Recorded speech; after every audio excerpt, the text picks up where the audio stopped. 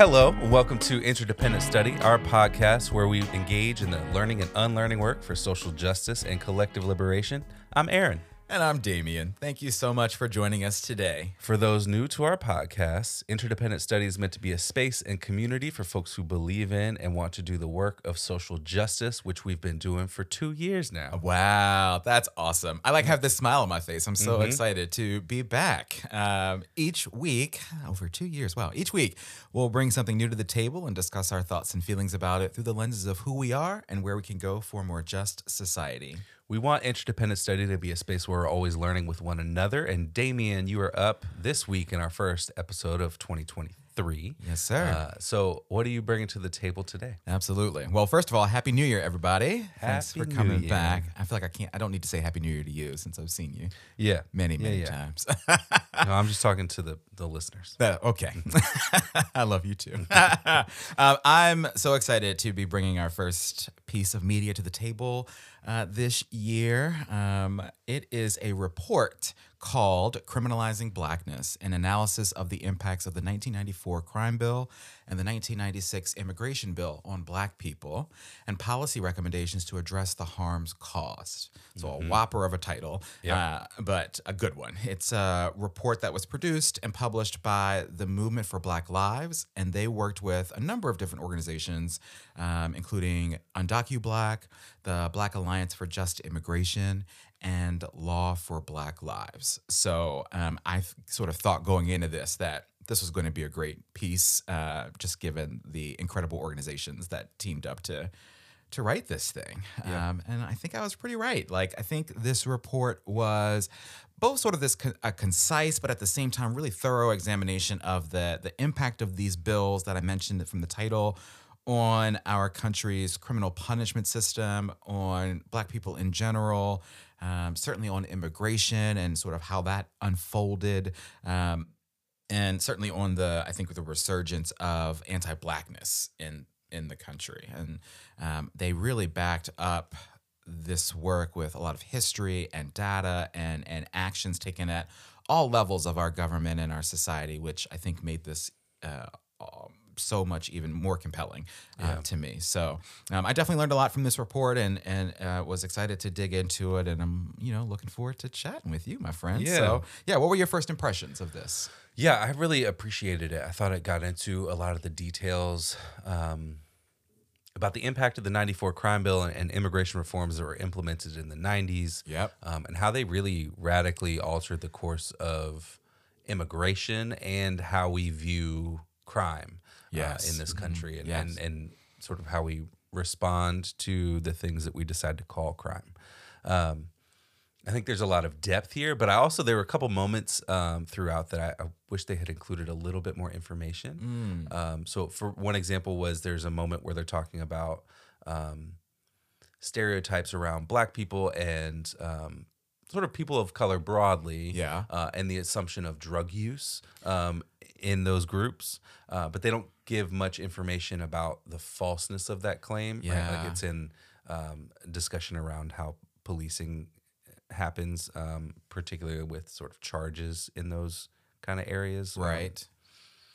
And so there were just a couple moments like that where it's like a little bit more background That's here a would good be point. helpful. Yeah. But on the whole, the way they went through the history of these acts and the impact of them is really remarkable and really helpful and educational and eye-opening. And I knew a little bit about these laws. Right. And their impact, but this really expanded my sense of understanding about them both, and how they continue to influence, the world around us today. Yeah. I mean, I think I agree. I had, a baseline understanding of these because we were children when these were laws were enacted. Right. I was in elementary school when both of these were passed, and maybe the start of middle school. So I have some awareness of them, right, and knew what they meant. But to really sort of dive into the impact of these bills ever since then is kind of wild. I think the thing that this report really makes clear that I wanted to talk about here is just the tremendous impact that 94 crime bill had and has had on this country, right? And I think it has continued to play a role and have an impact on our society to this day. So certainly it influenced the creation of the 96 immigration laws that we see, but it has had such even more of a far-reaching impact than that. Yeah. I think just a lot of sort of devastating impacts to communities and families of color, the ongoing criminalization of Black and brown people. They really spend a lot of time talking about the rise of the reliance on mass incarceration, right? And we have talked about that here on the show too. The school to prison pipeline, right? Like in its expansion and sort of how schools were used and to this day are still used in that. And we talk a lot about money, right? Billions of dollars being spent on policing and the criminal punishment system as a result of this, right? And so, all of these things I feel like are things we've talked about on the podcast, they've often been veiled as or outrightly justified, as all for, quote unquote public safety. But, they've obviously been anything but, right? Yeah, and I think that one of the things that I'm trying to do with this report too is like look at it as, it's connected to these other pieces where it's not necessarily directly connected, but like it's a part of a constellation of things that are happening. Yes. And I think that this, some of the other abolitionist things that we've read have talked about how these things don't create public safety. Yes. And they don't create a sense of security for most people. Yeah. And the harm that they do. Really. Yeah. Right. And all of that I think is sort of present here. And so you mentioned the school to prison pipeline, and that's one of the pieces that really stuck out to me was the way that the crime bill specifically expanded the way that this operates. Mm-hmm. The report says it, quote, fueled the school to prison pipeline by using grant programs as incentives to expand school policing programs, invasive surveillance, and security technology. And it goes on from there to list the variety of cops in schools programs that the bill created and funded, and talks about how it allowed 13-year-olds to be tried as adults, which, quote, created 60 new death penalty offenses, established new and increased criminal penalties for immigration violations, while simultaneously adding dozens of new federal offenses. Wow. So just on its face, like the expansion of the possibility of the death penalty is really eye-opening. The way that we are just treating people like we're adding more people to this process that we throw people away in. Yes. Right. So, the system, we essentially choose to get rid of people. We throw them away. We put them in jail. We find 60 new ways to kill people for the state to do that. And we decide to include 13-year-olds in that as well, like as a byproduct of this. And it's all very, like looking back on it now, it's all very bizarre. Like right. Why are these the choices that had to be made? What, and I know that there's anecdotal, like I remember there being sort of more of an emphasis on sort of crime that was happening, but, we're also in the midst of continuing declines in crime, like historic levels. Yes. And that was also true. It was declining when these were passed, I believe, too. Like that trend is like 40-something, 50 years old. At this point, right? Yeah. Like it's just, I don't know. It's astounding, like what this bill has done, particularly, most of what I was talking about was around kids and the school to prison pipeline. Right? Like this idea of 13-year-olds. And I it's really hard to fathom the idea of like, us as a society being able to collectively look ourselves in the mirror and think about the idea that we're talking about 13-year-olds in this sense, right? In this sense, or this idea of creating 60 new death penalty offenses. Like I don't understand that. Like I don't know, and I'm not a believer in the death penalty. So there's that piece that I want to own, right? But I don't understand how we justified that, right? Mm-hmm. And how that was seemingly okay for folks across the board, and what that did to our society. It's unfathomable, really.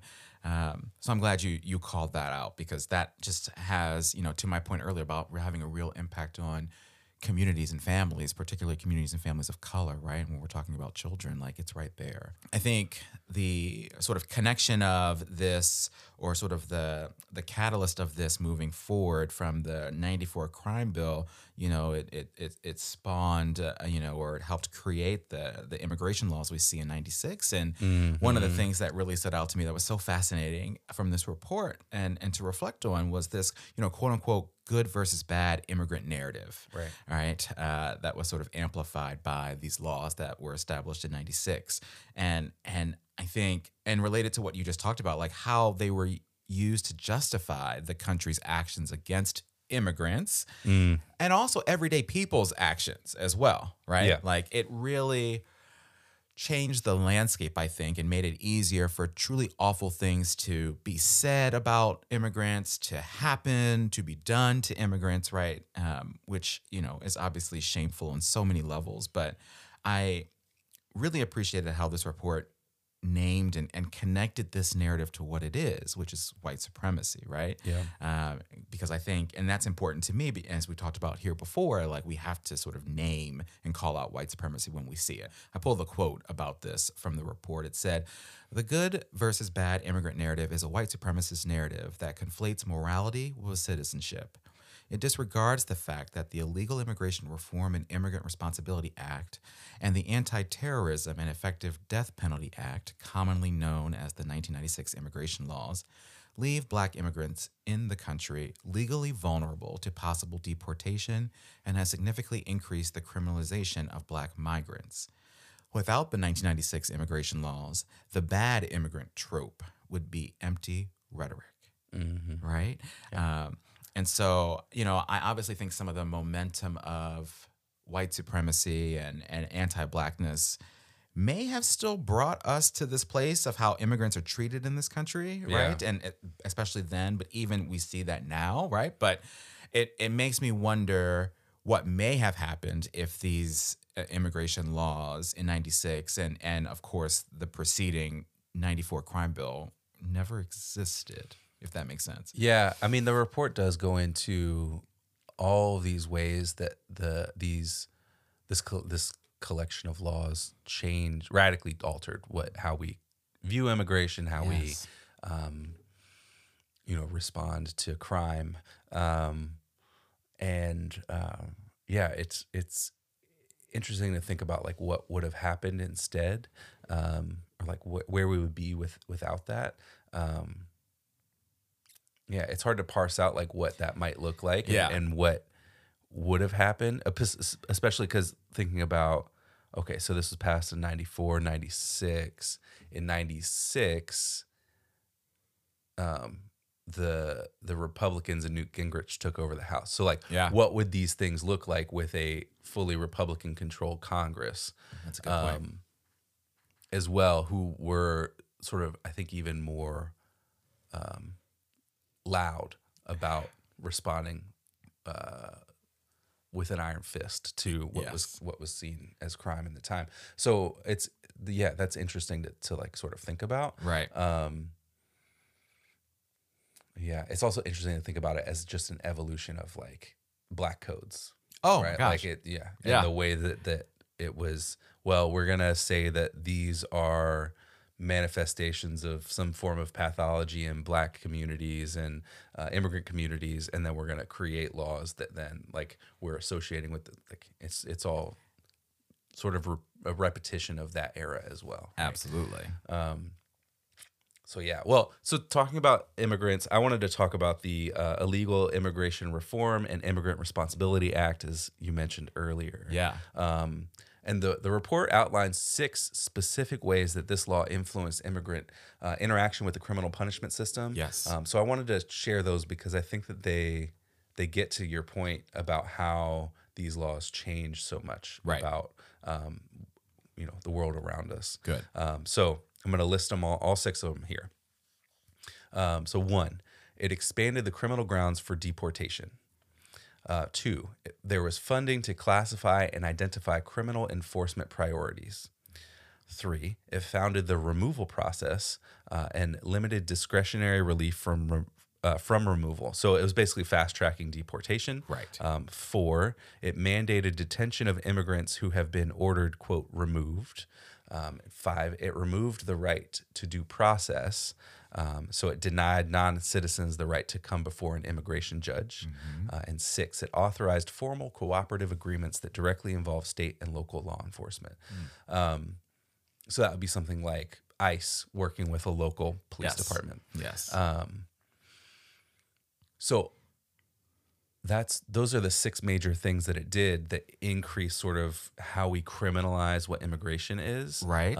And there was a moment in the report that I highlighted and then forgot to include in my notes. But it talked about how it completely changed how non-citizens but residents, like permanent residents interacted with immigration as a process as well. So it was looking back on it now, it's a very radical set of laws and policies that fundamentally changed what it is the immigration system is. Yes. And I think, it's created a lot of impact and created some of the conditions that have been super public recently for us, right? Yeah. Both in the so-called border crisis, which, it should be probably more addressed through a lens of humanitarianism, due to the way that the U.S., we have created some of these crises that people are now fleeing from and then arriving at the so-called border crisis in hopes of relief from those crises. So that's one of them. And then another is the detention facilities that are still operating under Biden, but came into very broad attention under Trump. And so when you narrow down to such fine margins who is considered acceptable in terms of immigration and who is not considered acceptable, you create the opportunity for state violence, like these detention centers, like these over-policed borders that we now have. Absolutely. Well, and it's really fascinating to think about, the broad impact of these 6 ways that this law influence, our interactions and our work with immigrants, and really thinking about just the idea of the access to rights, right, and lack thereof access to rights, and just the disposability of folks living here in this country. But as you say, I love that point around the long-lasting impact of this law, of these laws now to this day, right? Especially with the border crisis, as you mentioned, and these facilities that are still running, that are still operating. Yep. They absolutely are, right? And so we can track that right on back to these laws, which is just crazy to think about. Absolutely. Well, I think this is a good part here to transition and shift our conversation to application. Like, how are we going to take what we've learned from this report and apply it to our daily lives, our everyday work? To the point that you just made, I couldn't help not be compelled by the humanity of the situation that was created out of the 94 crime bill, and what it did to make it easier for this country to deport immigrants without green cards, right? And for the 94 crime bill and all of the anti-Blackness it amplified to be the catalyst for the immigration bills that we see, right? And the conditions in which folks have had to live in this country. I think you have this original bill that criminalized simply living and being and existing as a Black or brown person in this country, that really disregarded the humanity of Black and brown people in this country. Yeah. And then from that came a new, I think, an even more insidious level of disregard and degradation for Black and brown immigrants, right?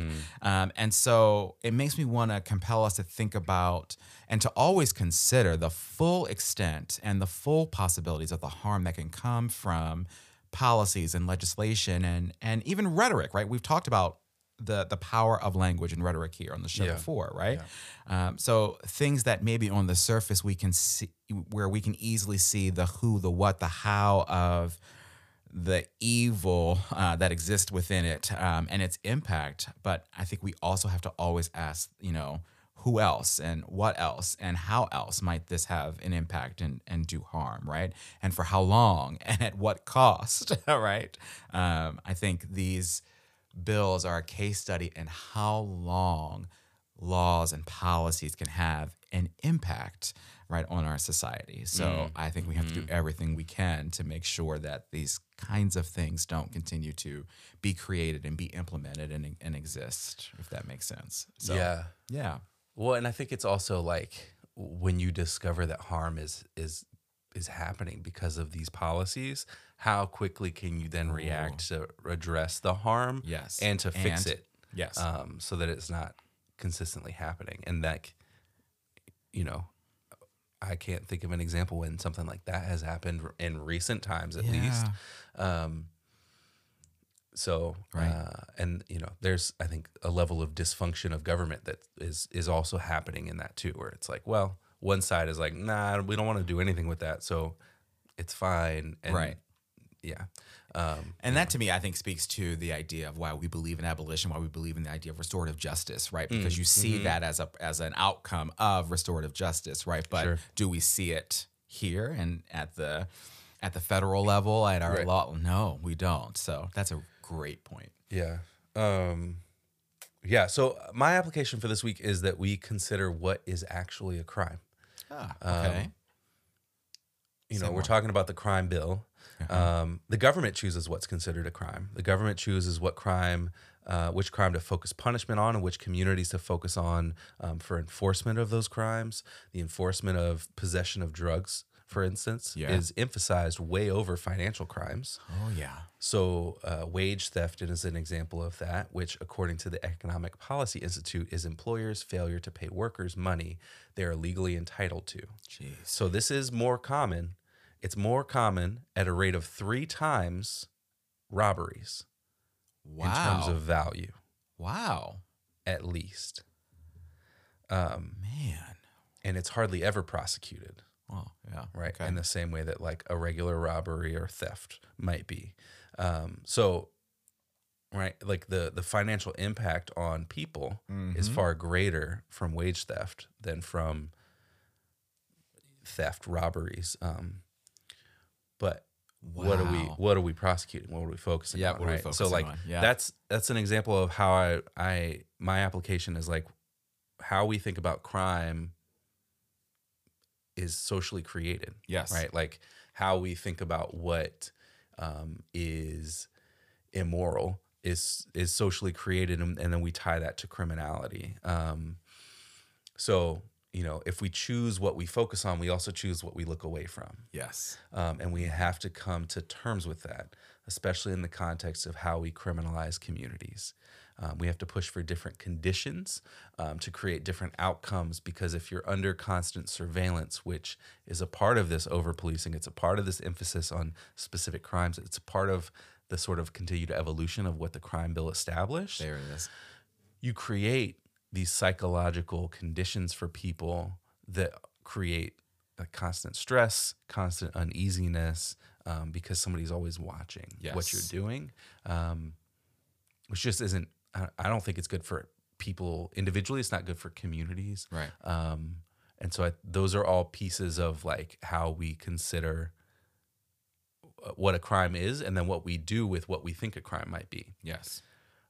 So that's my application that sort of evolved out of thinking about these 3 this report and how it analyzed these 3 bills.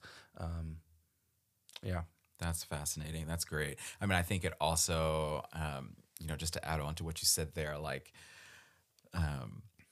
this idea of it also creates the conditions in which we over the course of time have accepted, as you say, what is a crime, right? Mm-hmm. We've accepted that, right? Because it has been ingrained in us since the dawn of time, right? This anti-Blackness, this focus on criminalization of folks who are different, who are othered, right? And so I love that. I love that. Very good. All right.